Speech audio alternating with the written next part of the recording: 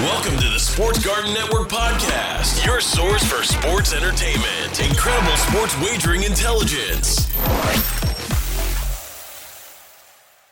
Welcome, sports fans. This is Wagering Week. I'm Tom Barton. That's right. We are Wagering Week. Facebook and Twitter is how you get in touch with us. It is Sports Garden, Garten, hashtag SGN, 855, the number 4, Garten, iTunes, iHeartRadio, any of our fine syndicated affiliates. That is how you get in touch with us. And we have a ton of stuff to talk about today. Look, the Lakers going out there making their moves. Oh, are they good moves? Are they bad moves? Well, they're old moves. I'll tell you that. We'll get into a little bit of Lakers stuff. The Yankees had COVID all week. We're going to talk about the results of the trade deadline and what happens now moving forward, especially with teams like the Yankees. Major League Baseball teams are getting hot. We're getting into that area where teams are starting to separate themselves. And I definitely want to talk about the NFL, news and notes around the league. But I have to start with the big story, and that is Carson Wentz going down. Carson Wentz gets injured. And this is massive because it has ripple effects throughout the NFL and throughout a betting forum. Because it's not just the Colts numbers that moved. The Tennessee Titans numbers moved. People are now looking at the Jaguars a little bit differently. Actually, the entire AFC can be different because it wasn't just a player that went down. This wasn't just, whatever you think of Carson Wentz, okay, good or bad, Carson Wentz is not just a player. Carson Wentz is a quarterback. And he's a quarterback on a team that was supposed to win the division. And he's a quarterback on a team that's supposed to win the division that actually had Super Bowl aspirations. And it wasn't just a team that you're going, oh, yeah, their fans think they can make it. No, quite a few people were lining up to say, you know what, Indy's my team this year. There's a surprise team. And the Indianapolis Colts are maybe that team. Well, this is an interesting scenario now that Carson Wentz goes down. So I want to start off, and I want to sit here and talk about Carson Wentz first, okay? And what exactly he is and who he is. I've been a big fan forever. Since he came out of college, I thought he should have went number one over Jared Goff. And that's looking more and more like Mariota and Winston, isn't it, right? Going 1-2. Both of these guys are on new teams. Both of these guys were supposed to be franchise quarterbacks. This is a bad situation. But Carson Wentz is a tough guy now because now his foot needs surgery. It was a injury that happened in high school. Philly just never decided to explore that. And he was, a little bit hobbled, so they checked it out. Yeah, he needs surgery. Out 5 to 12 weeks. What we know about Carson Wentz right now, he's getting the label of injury prone, and I think it's fair. I think he's an injury prone guy. And injury prone guys often don't heal very quickly. You also have to look at the quarterback position. And Carson Wentz plays quarterback in a way that he needs his legs. He's a running quarterback. Last year he scored 5 touchdowns. But basically he's getting between 60 and 70 rushes every year. 60 or 70 rushes in a 16-game season, guys. Think about that. He's getting some carries. He's getting some attempts there. Carson Wentz has a large part of his game is his mobility. So this is an injury. You can't force him back quickly. You can't get him back early on and hope for the best. No, that's not going to happen here. As a quarterback, first of all, he's got to worry about, obviously, his legs and his mobility. He also has to worry about his plant foot. How much will that hurt? And if he changes his rotation, if he changes his mechanics, we'll call them, out there, is it going to be like a Major League Baseball pitcher that gets a thigh injury or a hamstring injury or in this case, a foot injury, changes the mechanics, and then all of a sudden he's going in for Tommy John? Because that's what happens here.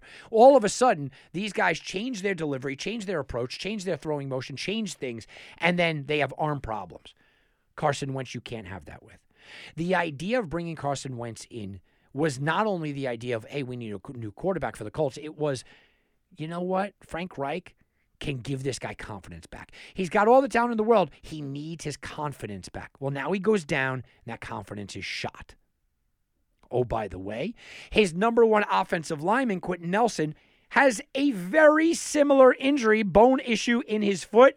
He will be down 5 to 12 weeks. Same kind of time frame. Now, he's come out in the media and he said, look, I'll be there for week 1. I don't know if he's going to be there, but it's not as vital to make sure that he's 100%. He could go out there, but he is the number one lineman in the league.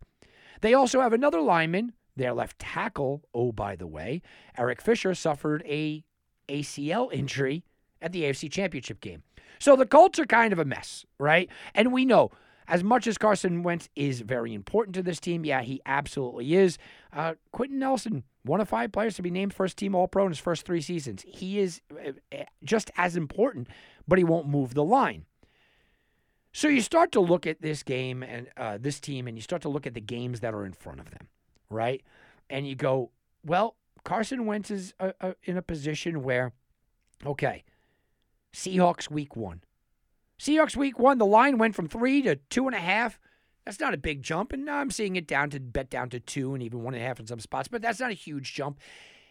But we have to look at the schedule. Can they win week 1? Well, they're still the favorites, and they are at home, and it is week 1. Now, I know Russell Wilson coming in is dangerous. I get that it's a tough situation to sit back and think, all right, but Seattle's defense isn't anything great. Can they run the ball with Jonathan Taylor? Can they do enough on the ground with Mack, Taylor, and Hines? Can they do that with beat-up offensive line? I'm not sure. I will give them a tentative win there, but that could easily go the other way. As a matter of fact, I think that line is going to go all the way down to about a pick 'em because I think people are going to be loading up on Seattle. Week 2, Rams. Look, I am not even that massively high on this Rams team, but I think this is way too big of a hill to climb. If Carson Wentz was in there, this is a game I couldn't go near. If Carson Wentz was healthy against the Rams, I don't know if I could have bet on it. I know it's a road game, but the Rams look that good. Now, all of a sudden, you got Aaron Donald going up against whatever replacement they throw in there, and this is all assuming that Carson Wentz doesn't come back. Because I think Carson Wentz comes back by week 6, so I'm doing my estimations at that. So, against the Rams, that's a loss. I'm giving them a 1-1 record. At the Titans in week 3, with a healthy Carson Wentz, they would be an underdog here.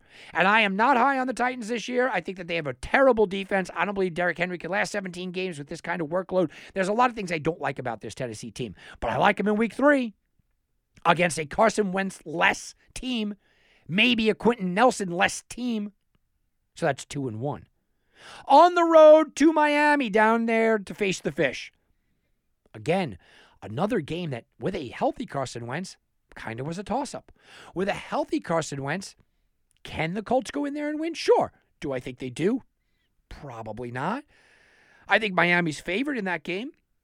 Now you don't have Carson Wentz? Do you think it's going to get better? No. Dolphins' defense is very good, and that's kind of the problem there. Seahawks defense, not that good. Tennessee doesn't have a good defense at all, but it's on the road. Rams and Dolphins, they got good defenses. And what about week 5? Week 5, they have the Ravens defense in Baltimore. So I'm looking at these first 5 games, okay? Their 2020 combined record of the first 5 games, of the first 5 teams, 54-26. Guys, 54-26 is massive. This is a situation where if I'm giving them the Seahawks win, which I think I'm going to get some pullback from you guys about that, but if I'm giving them the Seahawks win, they're losing to the Rams, that's 1-2. Well, that's 1-1. Losing to the Titans, that's 1-2. Losing to the Dolphins, that's 1-3. Losing at the Ravens, that's 1-4. They start the year at 1-4, guys. Start the year at 1-4. Now, their schedule after that opens up quite a bit. You got a lot of Houston's on the schedule, a lot of Jacksonville's on the schedule. I'm looking at this team and I'm going, okay, I think they could maybe squeak out 9 wins if Carson Wentz comes back in week 6 and he looks like the Carson Wentz I expected him to look like in this Indy offense. But early on, we're going week 1, 2, 3, 4, 5. You could be 0-5. You could be 0-5. In comparison, oh, by the way, let's go take a look at Tennessee's first 5 games. Well, they're -3 to open up against Arizona at home. I think that game can go either way, but you have to give them a win. They're at home. The Cardinals' defense has improved, but not that much. It's going to be short. By the way, I love the over there. But there you go. So you look at that team and you go, all right, here we go. You're looking at -3 in most spots. I want to go check it out. When we sit back and you go, okay, there's a lot of hype on Tennessee. Oftentimes people kind of just say that, and you go, well, how is it moving that line? How is that line kind of being moved? Went from 2.5 to 3. It's not being moved that much. By the way, that over-under is 51. How do you not love that over? So I'm going 1-0 for Tennessee, right? Plus 3.5 at Seattle. You got to give them a loss there, but that's a winnable game. I don't love Seattle, but it's in Seattle. 1-1. The Colts, the line is off right now. You know they're going to be favored, so I gave them a win there. That's 2-1. At the Jets, they're going to be -3, -3.5. They should be minus like 6. I think they blast the Jets. That's 3-1. And then I'm a big Jaguars guy this year. I like them on the value at 9-1 to win the division. I think the Jaguars could threaten 500, maybe even be a wild card team. I'm all over the Jags this year, but I still see -3 against the Jaguars. This is a team that very, very easily could be 4-1 or 5-0 when Indy would be sitting there, and Indy would be sitting there at 1-4 or 0-5. So this division is very quickly getting away from the Indianapolis Colts. Now, again, I'm somebody that looks at Jacksonville and say, yeah, I think Jacksonville could be a player here, but it's really between the Titans in most people's minds, at least the betting public. It's between the Titans, and obviously it's between the Indianapolis Colts, who still can be in this thing. Tennessee is -130 to win the AFC South. That's a pretty good number right now. It's a pretty good number to make you tempt you and say, yeah, maybe I'm going to go in on that. Maybe I'm going to go take a shot at that. But I will say this. After that great run, after that miraculous little stretch that the Titans have, it gets difficult.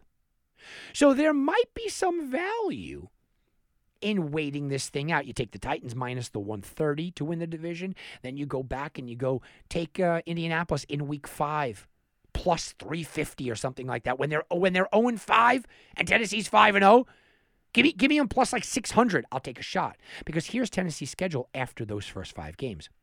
Buffalo, KC, at Indy, at the Rams. That's an 0-4 stretch. That's an 0-4 stretch, right? Then you got New Orleans and Houston, at New England, no day at the park. Jacksonville to come home, then at Pittsburgh, San Francisco, Miami to close it out before going to Houston. I'm looking at this Tennessee team. Remember what I just said. Because I'm looking at this Tennessee team, and I'm going, you know what? They're a team that's about a 9-win team. So I have both of them, even though there is a massive, crazy schedule early on, I have both of them basically sitting there battling for the division at 9 wins. I don't know if either one of them get to 10. Maybe they get to 10. I don't think anyone's going to 12, 13 wins here. Tennessee doesn't have the defense to do that, and the Colts are all banged up. But it's an interesting scenario. From a betting perspective, this is what you have to do as a sports bettor. And if you want to be a very smart and a profitable sports bettor, this is what you have to do. You have to sit back and you go, okay, Tennessee's the smart bet, but what kind of number can I get? Because I know that 4-game stretch is coming. What kind of number can I get if the Colts start 0-4, 0-5, Tennessee starts 4-1 or 5-0? Can I get plus 600? Can I get plus 700? Can I get a massive number? Because they can catch up. But it all depends on Carson Wentz. The other thing that I do want to say is that I'm not exactly sure that, the quarterbacks that they have and who they bring in and all of that, I'm not exactly sure that it's a complete disaster, because there's one thing that we know about Frank Reich. And the one thing we know about Frank Reich is this. He is an elite quarterback development and game planning coach. That's what he does. Right? He had Luck play the best football of his career after he came back from labrum surgery. Okay? Frank Reich took, I know he had all the talent, but took a banged up after surgery Andrew Luck, and he looked phenomenal. Then Jacoby Brissett. Here you go, Jacoby Brissett. How about a 5-2 start with less than a month's notice that you're going to be the starter? Jacoby Brissett, who can't find a starting job anywhere in the NFL. 5-2 with less than a month to prepare. Then he took Phillip Rivers, old man Phillip Rivers. And he said, you know what, I'm going to resurrect your career. You're going to look pretty good. And he did that. So I think Frank Reich could take anybody and kind of plug him in here. Now, the question becomes, what are the real value here? Well, you have to ask yourself from a betting perspective, did I like the Colts before time? And that's always a hard situation because people are so reactionary. Oh, I didn't like the Colts then. I'm going to jump on them now. No. Did you like the Colts before time? I'm not somebody that did. Okay? I'm going over my projections and I'm going, okay, in my AFC, pyramid here of where teams look. Kansas City and Buffalo are at top. I think Baltimore and Cleveland are the next tier. And then, sure, the Colts. Do I think the Colts could go into Kansas City and win a playoff game? No, I don't. Do I think the Colts could go into Buffalo and win a playoff game? No, I don't. Do I think the Colts can beat Baltimore? Maybe. Do I think the Bolts could beat Cleveland? Maybe. But I also think that they are a lot closer to those other mediocre teams, right? I think they're a lot closer to the Tennessees of the world, the Chargers of the world, the Pittsburghs of the world, the New Englands of the world. I think they're way closer to them than they are to the Kansas Cities of the world. So I was never looking at them as a Super Bowl contender. I think that they have a lot of good stuff. And you start to convince yourself, when you see these odds going up, you start to convince yourself, well, the second half of the season, it gets weak, and they have a really good running game. Max coming back, two-headed attack. They have a really good defense. We know that. Their offensive line is going to be great. But I look at the other side of it. Nelson's banged up. Eric Fisher's coming back from a major surgery. I've only saw Jonathan Taylor dominate the last 5-6 games of the season. Mack coming back might throw that thing off. They really don't have a receiver I overly trust. I mean, I like Pittman, but they don't have a receiver I overly trust. Their defense is good, not great. It all depends on Rock out there. I don't know. I didn't believe in them to begin with. So when I talk about the Indianapolis Super Bowl futures going from 25-1 to 40-1, I was never having that conversation anyway. I saw a lot of people going, 25-1, they're worth a shot. 40-1 now with an injured Carson Wentz, who I worry about coming back at all, and then I worry about his headspace when he comes back, and then I worry about, where they'll be. Now he probably has to go on the road to win playoff games. I don't love it. I'm not going anywhere near that, even at 40-1. 41 doesn't tempt me enough. That doesn't tempt me enough. How about the AFC? 20-1. And it was 12-1. I'm not going anywhere near that. I don't know why anybody would take it at 12-1. Look, if Indy wins the AFC, they're probably winning the Super Bowl. So I would have just, instead of the 20-1, I'll just take the 40-1 to win the Super Bowl. But there's no odds there either. Again, the teams that I keep matching up against, it's not one dominant team in Kansas City that maybe get knocked off along the way. I don't think that Indianapolis in the current state right now is among the top 3 teams, and they're going to have to travel on the road to all 3 of those places. I don't know if they're a top 4 team. I think I put Cleveland above them, even before the Wentz injury. I don't know really if I had them doing much. I don't even look. I look at them to win the division. I go, I don't even like that, right? Because you look at what's gone on, all of a sudden, the Colts and the Titans have flipped. So the Colts went from 12-1 to 21. The Titans went from 21 to 12-1. Well, are we just talking now? Are we just saying we're just going to make whatever team wins that division? That's a weird situation. I don't think the Titans have the defense, so I won't be betting on them, but I'm certainly not going to be betting on the Colts with or without Wentz in that spot. I think it's a bad number. And I don't care that it's back to 40-1 or 20-1, whichever way you're looking at. You want to play division odds? You want to do what I said? Take the Tennessee Titans minus the 120, minus the 130 right now. I'm okay with that. You want to wait it out? Maybe grab the Colts in a great spot if the season works out the right way for you and you're getting a lot of plus money, plus 6, 7, 1 or oh, yeah. Okay, I'll ride with that. But to think that either one of these teams are going to do huge things this year, I think that was a leap of faith in the beginning anyway. So I'm off of that. Oh, by the way, the big losers in this Carson Wentz going down, obviously, are the Colts, but there is another team. That's the Philadelphia Eagles, right?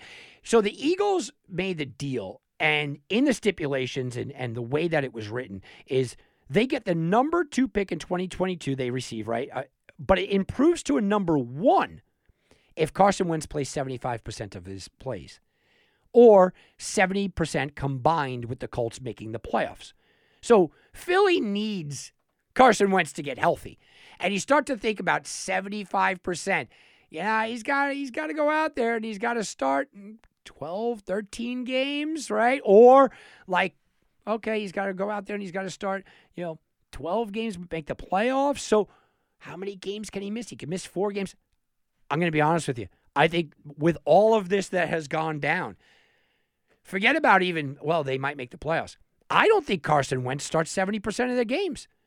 So the big loser in this that nobody's talking about are the Philadelphia Eagles, who probably will now get a number 2 pick in 2022 instead of that number 1 pick for Carson Wentz. really rough situation if you are sitting back there in your Philly, but you kind of traded him because you knew he was an injury risk. So you kind of still, Carson Wentz is still hurting Philly for you Philly fans out there. All right, guys, let's take a quick timeout. We'll be back right after this on Wanna-Bet Weekend Edition. And now back to Wagering Week with Tom Barton. I'll bet you $20 I can get you gambling before the end of the day. No way. I'll give you 3-to-1 odds. You're on. What are the odds? What are the odds? Well, you may have heard that the LA teams made some moves this week. Lakers landed Russell Westbrook. The Dodgers got back Scherzer, Trey Turner. Well, the Lakers have moved from plus 450 to plus 350 to win the NBA title. The Nets, by the way, still leading the field at 3-to-1 favorites. And the Dodgers went from 3-to-1 to 2-to-1 to win the World Series. LA, everybody loves it, except the sportsbooks who are just taking massive action, and the lines keep moving down. That is What Are the Odds? Oh, yeah, guys, listen. The odds are a-moving, as they might say. And I want to talk about the Lakers here and what they've done, because I don't like it. Yeah, look, I just don't like it. Everybody out there in Lakerland, you're just really sitting there and applauding LeBron for being the GM. What we know about LeBron is he likes his friends. The problem is that he was never able to get all his friends together when they were good. Now, they're not so good. So they're affordable. Okay? I mean, that's just reality. LeBron's friends, they're affordable now. Well, affordable isn't exactly a good thing, right? You look at this roster and it's old. It's an old roster. They don't play defense. They're often injured. And they don't have great spacing anyway. I'm thinking about watching a Laker game, and what I'm sitting back and talking about, I'm going, okay, let's watch the Lakers here. Clank, clank, clank, brick, brick. They needed shooters on their team. Now, I know they filled their team with a couple of guys out there, Ellington, and then you go out there and you get Melo, and you go, okay, these guys can shoot over 38% from the three, so they'll hit their occasional shot. But will they touch the ball? Right? And offense has to run through LeBron. That's what LeBron's going to say, even though this offense should probably run through AD. But we all know the offense will run through Russell Westbrook. What has Russell Westbrook shown us throughout his entire career? The offense will run through me. And Russell Westbrook is going to go out there and he's going to put up big-time numbers. He's going to go out there and he's going to absolutely just go out and be an electrifying guy. Oh, man, wow. Oh, you look at him. Oh, electrifying. Oh, this is fantastic. Would you look at Russell Westbrook? What a great game. Did they win? Because his career and his history says he's not a winner, right? He's just not a winner. Don't tell me, well, he didn't have the talent around him. Play with Durant. He played with Durant and the beard, man. He's had talent around him. Russell Westbrook, I think this is a bad fit. I've thought that from the very beginning. I don't think that Russ should be here in this spot. But LeBron wanted guys that could be his friend, and that's it. Now, from the Lakers' perspective, I get it. Maybe you're looking at life after LeBron, but this team is just old, guys, okay? Carmelo Anthony is 37 years old. LeBron James is 36. Trevor Ariza is 36. Marc Gasol is 36. Dwight Howard's 35, okay? And he's going to be 36 in December. Wayne Ellington, 36. Ken Bazemore, 32. Russell Westbrook, the baby of the bunch, 32 years old. 32 years old. Is this really your future? Are we talking about it? LeBron James got his friends because nobody wanted them. He got his friends because now he can afford them. But it's still a badly constructed team. And, I ripped the Yankees for years. And I've said this time and time again, I've gone out there and I've absolutely ripped apart the New York Yankees. And I've ripped apart the New York Yankees for various reasons. But one of the reasons I really, have ripped the Yankees is because they were poorly constructed this year. And when we sat down and we had a conversation with Michael Kay, broadcaster for the Yankees, and you guys can go back and listen to those interviews if you go and check out the podcast, the most recent ones, and Brian Hoke, both of them said, the Yankees have been constructed poorly. The Yankees needed left-handed bats, and they were constructed poorly. Well, at the trade deadline, Brian Cashman saw this, and he said, you know what? My roster is constructed poorly. What do I need? I need left-handed bats. I need athleticism. I need a center fielder. They went out, they got Gallo, Rizzo, and filled some of those holes. Well, the Los Angeles Lakers, before these moves, before free agency began, what are you looking at the Lakers? Well, they can't stay on the floor. They can't stay healthy. They're an old, aging team that have bad shooters and don't play defense. So what did LeBron do? GM LeBron, what did you do? He went out there, he got older guys that are even older. Then he went out there and he got poor shooters, and he got guys that don't play defense. LeBron looked at the problem and said, I'm going to fix it by getting my friends, not looking at the problem and saying, here's what we need. Any Laker fan that watched the Lakers the last 2 years, what are you going to say? And I know they have a fake championship and all that. What are you going to say about the Lakers the last 2 years? What is your response going to be? I wish they had some youth on the team. They need a bench that can really shoot. They need a couple of role play. No. They didn't do that. They need a guy that I could make sure it plays 80 games. No, they didn't do that. Injured guys, bad shooters. That's what the Lakers got. And they're a collection of names. This team isn't the Shaq, Kobe years, guys. Right? Those great teams. No. This team is trying to be the Karl Malone, Gary Payton years. I mean, that's what it looks like. They're a collection of names. I don't like anything that they did. And we could sit back and we can fantasize as basketball fans and say, oh, man, the Lakers' big four against the Nets' big four. AD, against Durant. Westbrook against Kyrie. LeBron against Harden. Melo against Griffin. Oh, this is great. Guys, the Nets' big three didn't play with each other last year. They didn't play with each other last year because of injuries, and they're not this old.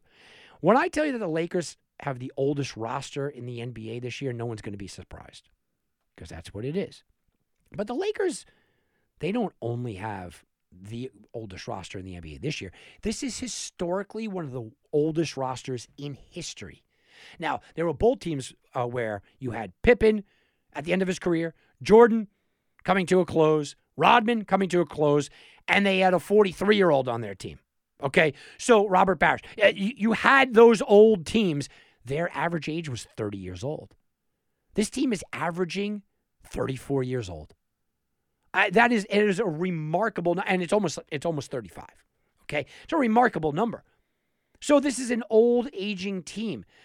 Don't give me the defiant, and we're going to show you, and the old men can win. That's really good for Disney movies, guys. And maybe that's why. Because LeBron James is living in La La Land, and he's used to making movies now. Maybe he believes that his movie script team can do something. The bunch of old guys that finally get together after their whole careers because they were buddies and they were hanging out in barbershops and talking. No, that doesn't work in the real world. You know what works in the real world? Giannis dunking on you and getting a championship. That's what works in the real world. None of this garbage. Throw a team up against a wall and hope for the best. Throw a team up against a wall and break a hip with this old crew. I don't like it at all. And it amazes me that people are running to the betting windows to go bet the Lakers. Running. Oh, my goodness. They did it. They added Carmelo Anthony at 72 years old. That's it. That's the final piece. That's all they needed. Are we kidding? Did anybody watch that AD can't stay on the court? Anybody notice that LeBron can't stay healthy? Anybody out there? Find me a team that had success that had this old of a roster. You're not going to find it out there, guys. You're not. It doesn't happen. And you can sit back and tell me athletes are different nowadays and they go, no. I'm comparing these players to the players of this decade and this year. And they're all, no. These guys are old guys. Old. And they're bad shooters to boot. And they don't play defense. Well, old guys don't play defense. So I don't like any of the Lakers moves, and I don't understand why everyone's rushing to the window to go and bet this team. Oh, let's go run out. No. The New York Knicks made some interesting moves, and Kemba Walker, buyout from the Thunder. He's going to go to the Knicks, the full-time All-Star. This is a good move for the Knicks. I don't think it's the last thing that the Knicks are going to do. They've been surprisingly quiet. I did read a report that, yes, oh, by the way, Damian Lillard might come here, but let's talk about Walker because I do think that this makes a lot of sense. He's a native New Yorker, okay? Went to Rice High in Harlem, so it's a homecoming. Gets to play close to UConn. He had a great situation in UConn. We know that, right? He had a bad year last year. But was it really that bad? If you look at pure statistics, and I'm not a guy that just looks at pure statistics, but 19 points a game, 5 assists per game, 4 rebounds a game with a steal, but he only played 43 games. Couldn't stay healthy. Couldn't stay on the court. Julius Randle, Evan Fournier. Look, the Knicks put together a pretty good defense last year. Kemba comes over. He can play some defense. Gives you a little offense. I like the move by the Knicks. Well, what do the sports books say? The odds to win the NBA championship before adding Kemba Walker? Plus 8,000. The odds to win the NBA championship after adding Kemba Walker? Plus 8,000. So it didn't move the needle. My thing is this, is that are they done? What you really need to take, I guess, an inventory of, right? You have to take an inventory of in sports. You have to sit down and go, what are we looking at in reality terms? If you're sitting back and you want to have this conversation that the New York Knicks have a chance to do big things this year, when I say big things, win an NBA championship or something like that, guys, get real, right? I mean, isn't it just guys get real, right? They're not winning an NBA championship this year. The East is too top-heavy stacked. Milwaukee, the Nets, Philly. Okay, so they're not winning a championship. Are they going to win the East? No, the East is too well stacked. Milwaukee, the Nets, and Philly. That doesn't mean you can't have a good year. That doesn't mean you can't have a growth year. That doesn't mean we can't make some money off of them. 2+ money making the playoffs. They'll probably be minus. But look, I don't expect the Knicks to be the 4th best team in the league again. But they might be. And I think they're right in that middle area. Look, it's them, the Hawks, Miami, Boston. I think they're right in that middle area. And I think that they have the opportunity to be better than any of them. If Kemba Walker stays healthy, I think they are the 4th best team in the East. I think they're absolutely right there. And you turn it around and you're looking at this and you go, okay, what did the Knicks add? Well, they added a player to kind of keep them where they were. They added a player that'll put excitement back in the Garden. They added a player that will rejuvenate a fan base a little bit more. People are going to go get this guy's jersey. It's a nice situation. Kemba Walker is a very good player. With all that said, I don't think the Nets are done. The Knicks are done. In order to catch a team like the Nets, you got to go out there and you got to make a big move. In order to catch a team like Milwaukee or even Philly, got to make a big move. All the reports keep saying that Damian Lillard wants to come to New York. Guys, Damian Lillard, Kemba Walker, and now you get into a Randle, a Fournier. Oh, now I'm excited. Now as a Knicks fan, if you put Dame in this spot, obviously it depends on who they're going to go trade away from him. But if you're able to, maybe Kemba's going to go, right? If you're able to keep this team basically intact and you add Damian Lillard to the mix and you have a lineup, they probably would have to get Walker, but if you had a lineup with Walker and Dame and Randle and you're able to work that out, now all of a sudden I'm having a conversation because now all of a sudden you are head and shoulders clearly above the Boston Celtics. There's no arguing that. You are head and shoulders above them. I think you're head and shoulders above Atlanta. And I know Atlanta had their little run, but I still think Atlanta is a one-man team, head and shoulders above them. I think you're above Atlanta. I think you're also above Miami. So you are securely in that number 4 spot. If Philly gets rid of Ben Simmons, and I can't count on Joel Embiid to stay healthy the whole year, you can leapfrog Philly with that team. Milwaukee, if Milwaukee loses focus, and they come back to the pack a little bit, is it possible that the Knicks with Damian Lillard, are they better than Milwaukee? I think they can be. I think they certainly can be. So the only team that we're talking about on paper as of now in August that is a clear-cut better team than them in the East is the Brooklyn Nets, who can't stay healthy. And the big three don't know really how to play with each other. It's an interesting scenario when you start to break it down. Really interesting. By the way, the Bulls made a lot of cool moves. I like what they're doing, and I call them cool moves because it's no earth-shattering big moves. But a starting 5 of Ball, Levine, DeRozan, Williams, Vukovic. I'm excited as a Bulls fan. If I am a Bulls fan, sitting back and going, all right, this is pretty nice. This is pretty nice. I want to see how DeRozan fits in with Levine, but they're going to be competitive. Do I think that they're in that top 4 range? No. I think that they're about the 7th or 8th best team. They'll sneak into the playoffs, and that's how you got to look at this from a betting perspective. They are still plus money to make the playoffs this year. And if you could get the Bulls at plus money, it's definitely something to go, okay, I like that. The Bulls aren't doing anything big this year, but at plus money to make the playoffs. And when their team totals come out, which I know they're not here, I'm going to be going over it because I like the makeup of the Bulls. I like how they're reinventing themselves, and this Bulls team looks a little bit different. All right, guys. What about the Phoenix Suns? Well, they get Chris Paul. I thought he was out of his mind to walk away from the $44 million guarantee. And that's the thing here. I sat here day after day after day saying Chris Paul will not leave the Suns. He will not leave the Suns. But I also sat here and said there's no way he's walking away from the money. Well, I was wrong in one part, but I was right. Look, he left because he kind of had Phoenix over a barrel, right? After everything Chris Paul did for this city, for this team, he was a mentor. He's done everything right. After all that he's done, the 16-year veteran basically said, you have to pay me. And Phoenix said, okay, it's a new 4-year deal that could be worth as much as $120 million. He doesn't do anything flashy, guys, but he's clearly the face of the franchise. Okay, and he thinks that he can win with this team. Just went to the finals with this team.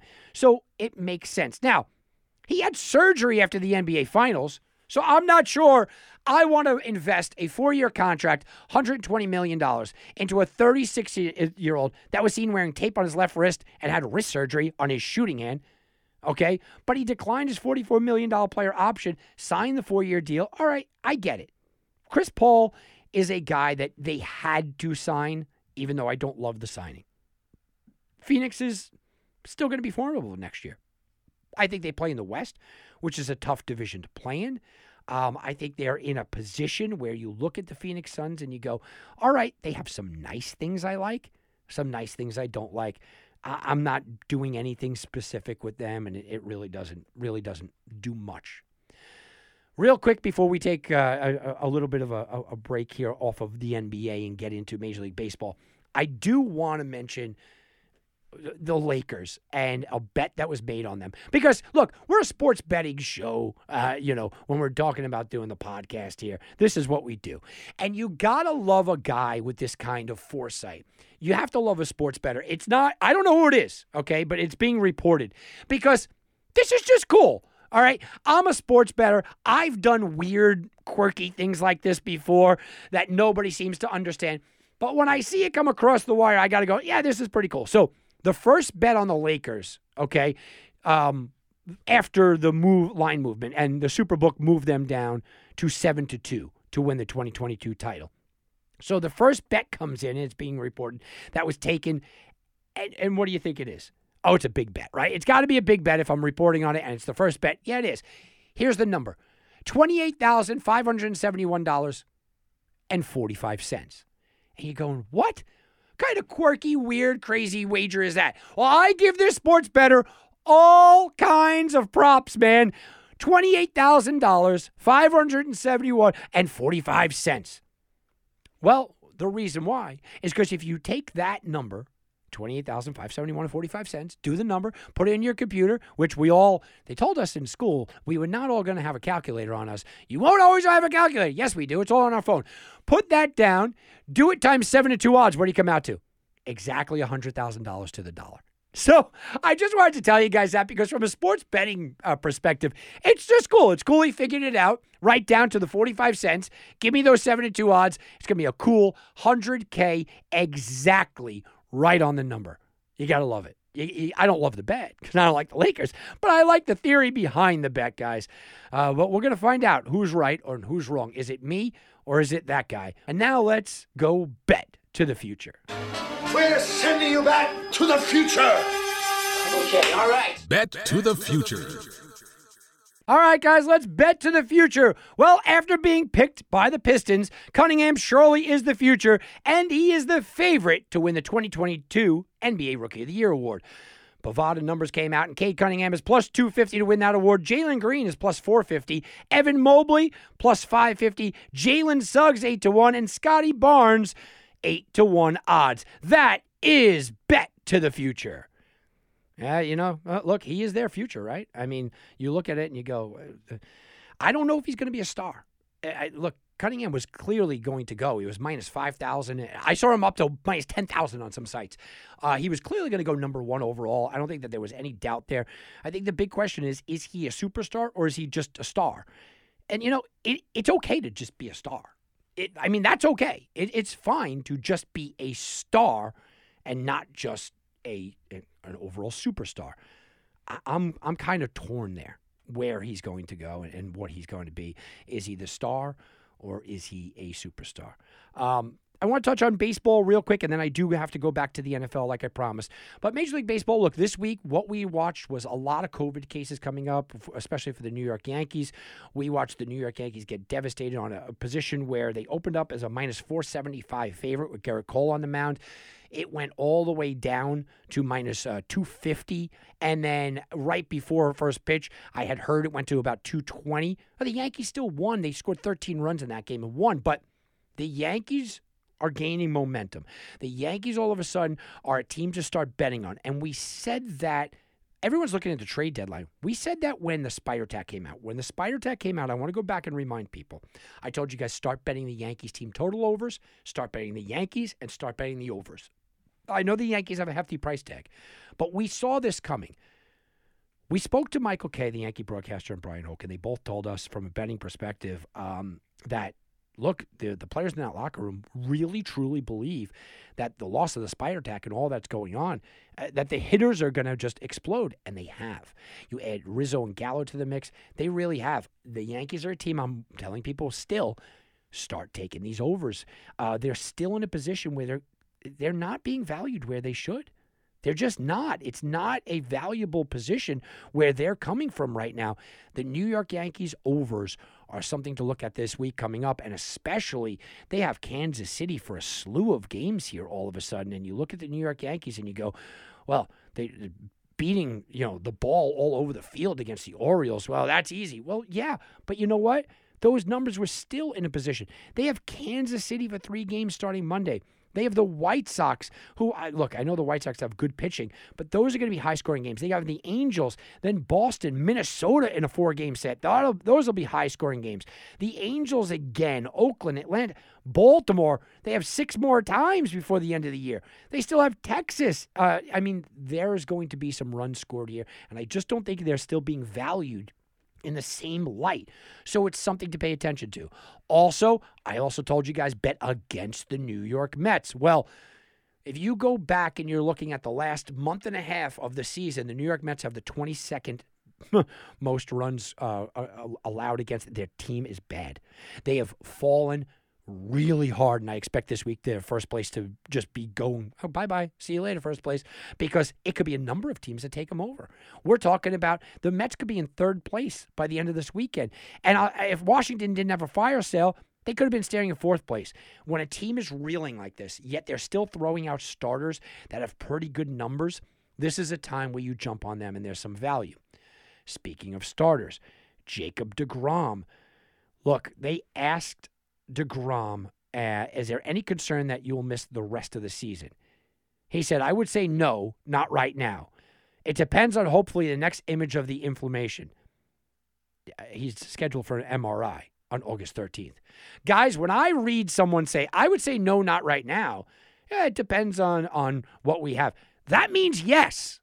That's what I read that as, yeah, there is a chance and there is a concern that I will miss the rest of the season. If somebody said this to you, put it this way, okay, right? Put it in real life terms.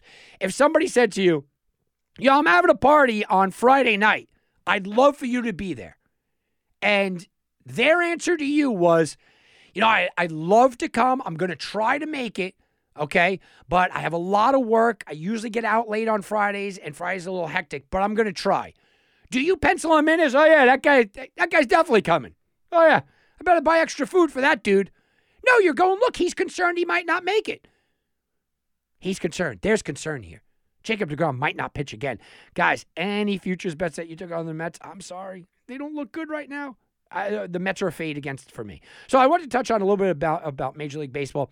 Obviously, the big moves, I think the Yankees did really well. I do think the Astros did really well. Their bullpen issues, they went out there and they really fixed. San Diego's a big loser there. I know they added some pieces, not enough to me, because LA really went crazy. Chris Bryant being added in San Francisco is exactly what they needed.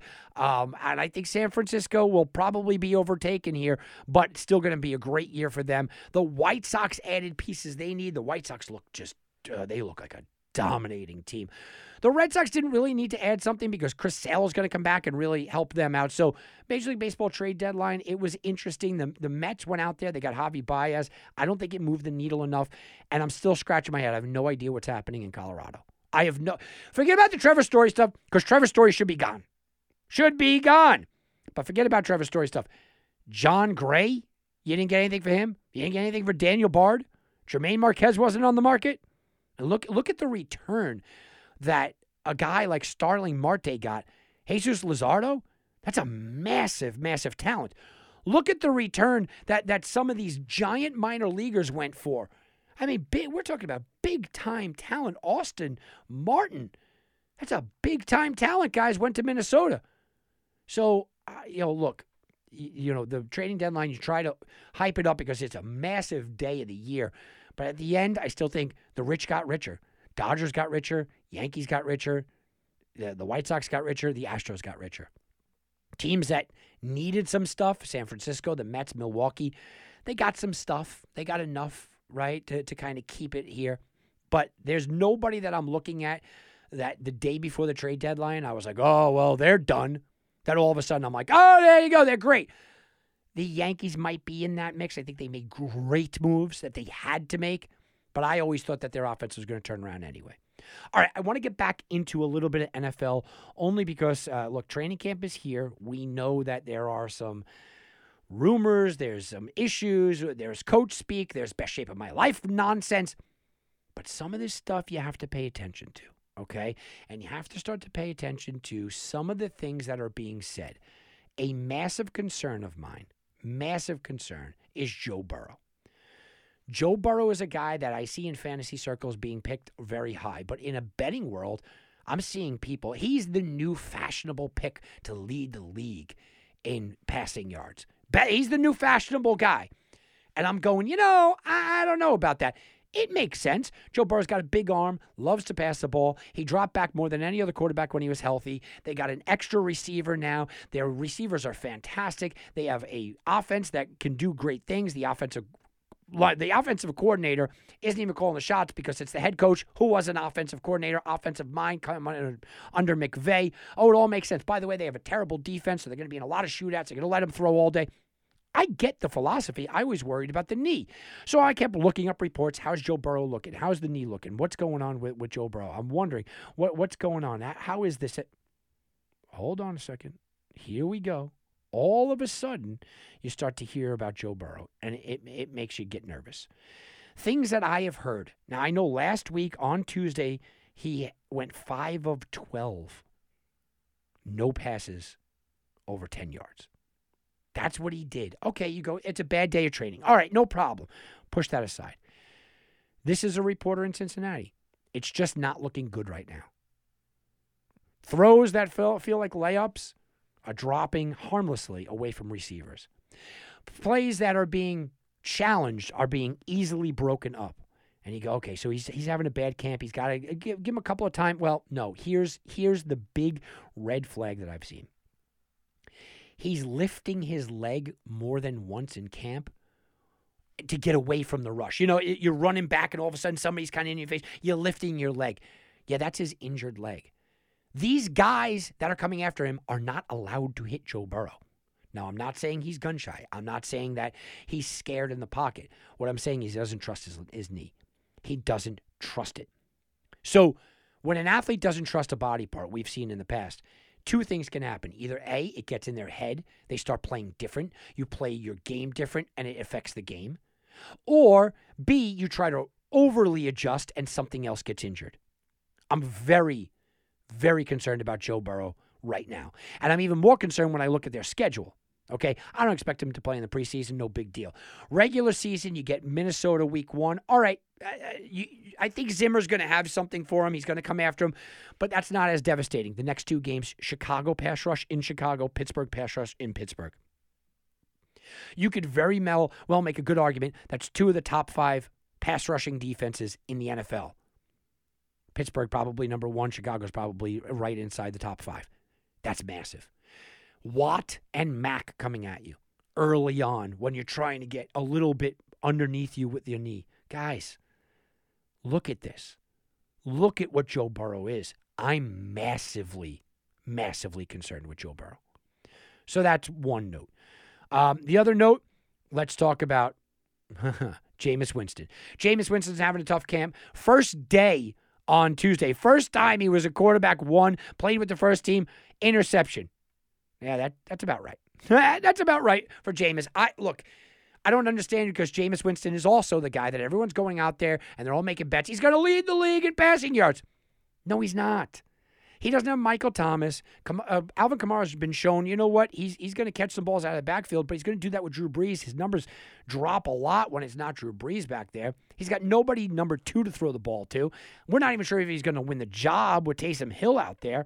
It's a bad situation. I'm sitting back and I'm going, look, I don't love it. I don't love Jameis Winston. I don't love I get the odds. Well, I just did it for the odds' sake. But I'm here to tell you that I don't think either one of those are good bets. Okay? Talking about guys that are a little bit banged up, Kenny Golladay, it's not a good situation. He is a injury history guy that left camp limping off the field. The Giants gave him 4 years, $72 million for a 27-year-old with 2 good seasons and an injury history. Not a good situation right there. Tyreek Hill left the field. He was banged up. Stafford hurt his finger. Harris in Pittsburgh was banged up. So a lot of these banged up things, you just try to keep a little bit of an eye on. You go, okay, banged up could turn into lingering very fast. Depends on what's the injury. Tyreek Hill says it's tendonitis. Golladay, it could be a lingering situation. And that's a worry when you're starting to make futures plays and start really break things down. Yeah, that could be an issue. And then you have the idea about these rookie quarterbacks. And you're always going to kind of hear some good coach speak when you have rookie quarterbacks being tossed around in the fray. Well, Trey Lance and Justin Fields, they sit at just about 8-1 and 7-1 to win the Offensive Rookie of the Year. Now, I would never bet against Trevor Lawrence. It's a very tough thing for me to do. He's 3-1 to win Offensive Rookie of the Year. I'm big on Jacksonville this year. I've been big on Trevor Lawrence. I'm as hyped as Trevor Lawrence as I've been on any quarterback since Andrew Luck. I'm actually love this guy, okay? I think he's going to have a great year. So it's hard for me to go against him, but I have to talk to you guys about value. Number 2 is Najee Harris at 5-1. He's already banged up in Steelers camp. Just a little FYI. And then you have Trey Lance, Justin Fields, depending on where you look him, plus 700, plus 800, whatever they might be. Justin Fields, everyone, you should start game 1. He will not start game 1. And the Bears have 2 banged up offensive linemen. Look at exactly what I just talked about Joe Burrow. They don't want that to be the situation. So Trey Lance is not starting game 1. It doesn't mean that he's not a value, but he gets lowered in my mindset, okay? So now we go on to the other guy, and the other guy is Trey Lance. And I'm getting a little interested all of a sudden in Trey Lance. Look, I've had guys on when nobody knew who Trey Lance was. I had guys on my show talking about the FCS and how good Trey Lance was. And I'm not talking about 2020. I had guys on in 2019 because that's how much I knew about him, okay? I'm a big fan. But I thought there's no way Trey Lance will ever start this season. He can't. Shanahan's going to get him. He's going to take him under his wing. He's going to absolutely make sure that he gets a full year. He's going to do the Aaron Rodgers treatment to him. This is what's going to happen with Trey Lance. Well, Trey Lance got reps this week with the starters. And Trey Lance wasn't going to. Shanahan said he's not going to get reps with the starters, not going to get reps with the starters. Guys, he got reps with the starters this week. And Trey Lance got reps with the starters, and all of a sudden you go, why isn't he the starter? It took him 3 reps to get a touchdown. 3 plays, drive down the field and got a touchdown. One reporter said he saw something on the field he's never seen from a quarterback ever. Threw across the field, 50-yard touchdown bomb. And people exploded and nobody knew what they just watched. Okay? Because that was Trey Lance. 5 Lance rushing plays, 5 for 5 on passing plays in his time with the starters. That was Trey Lance. Now, you start to push this aside and you say, well, it's just the camp news. It is what it is. Look, I used to say the same thing, and it's easy to say the same thing, but you know who I used to say that about?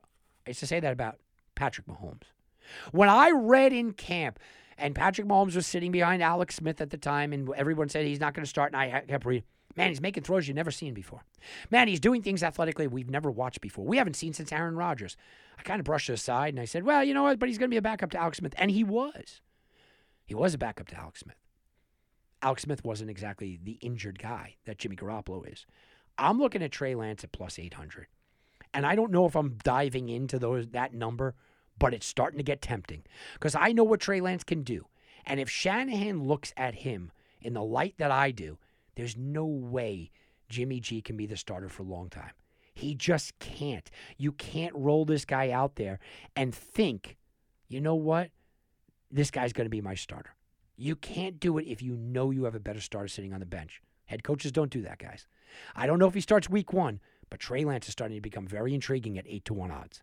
All right, guys, that's going to do it for me. Enjoy all the week's games. I'm Tom Barton for Wagering Week. We'll be back, and you can bet on that.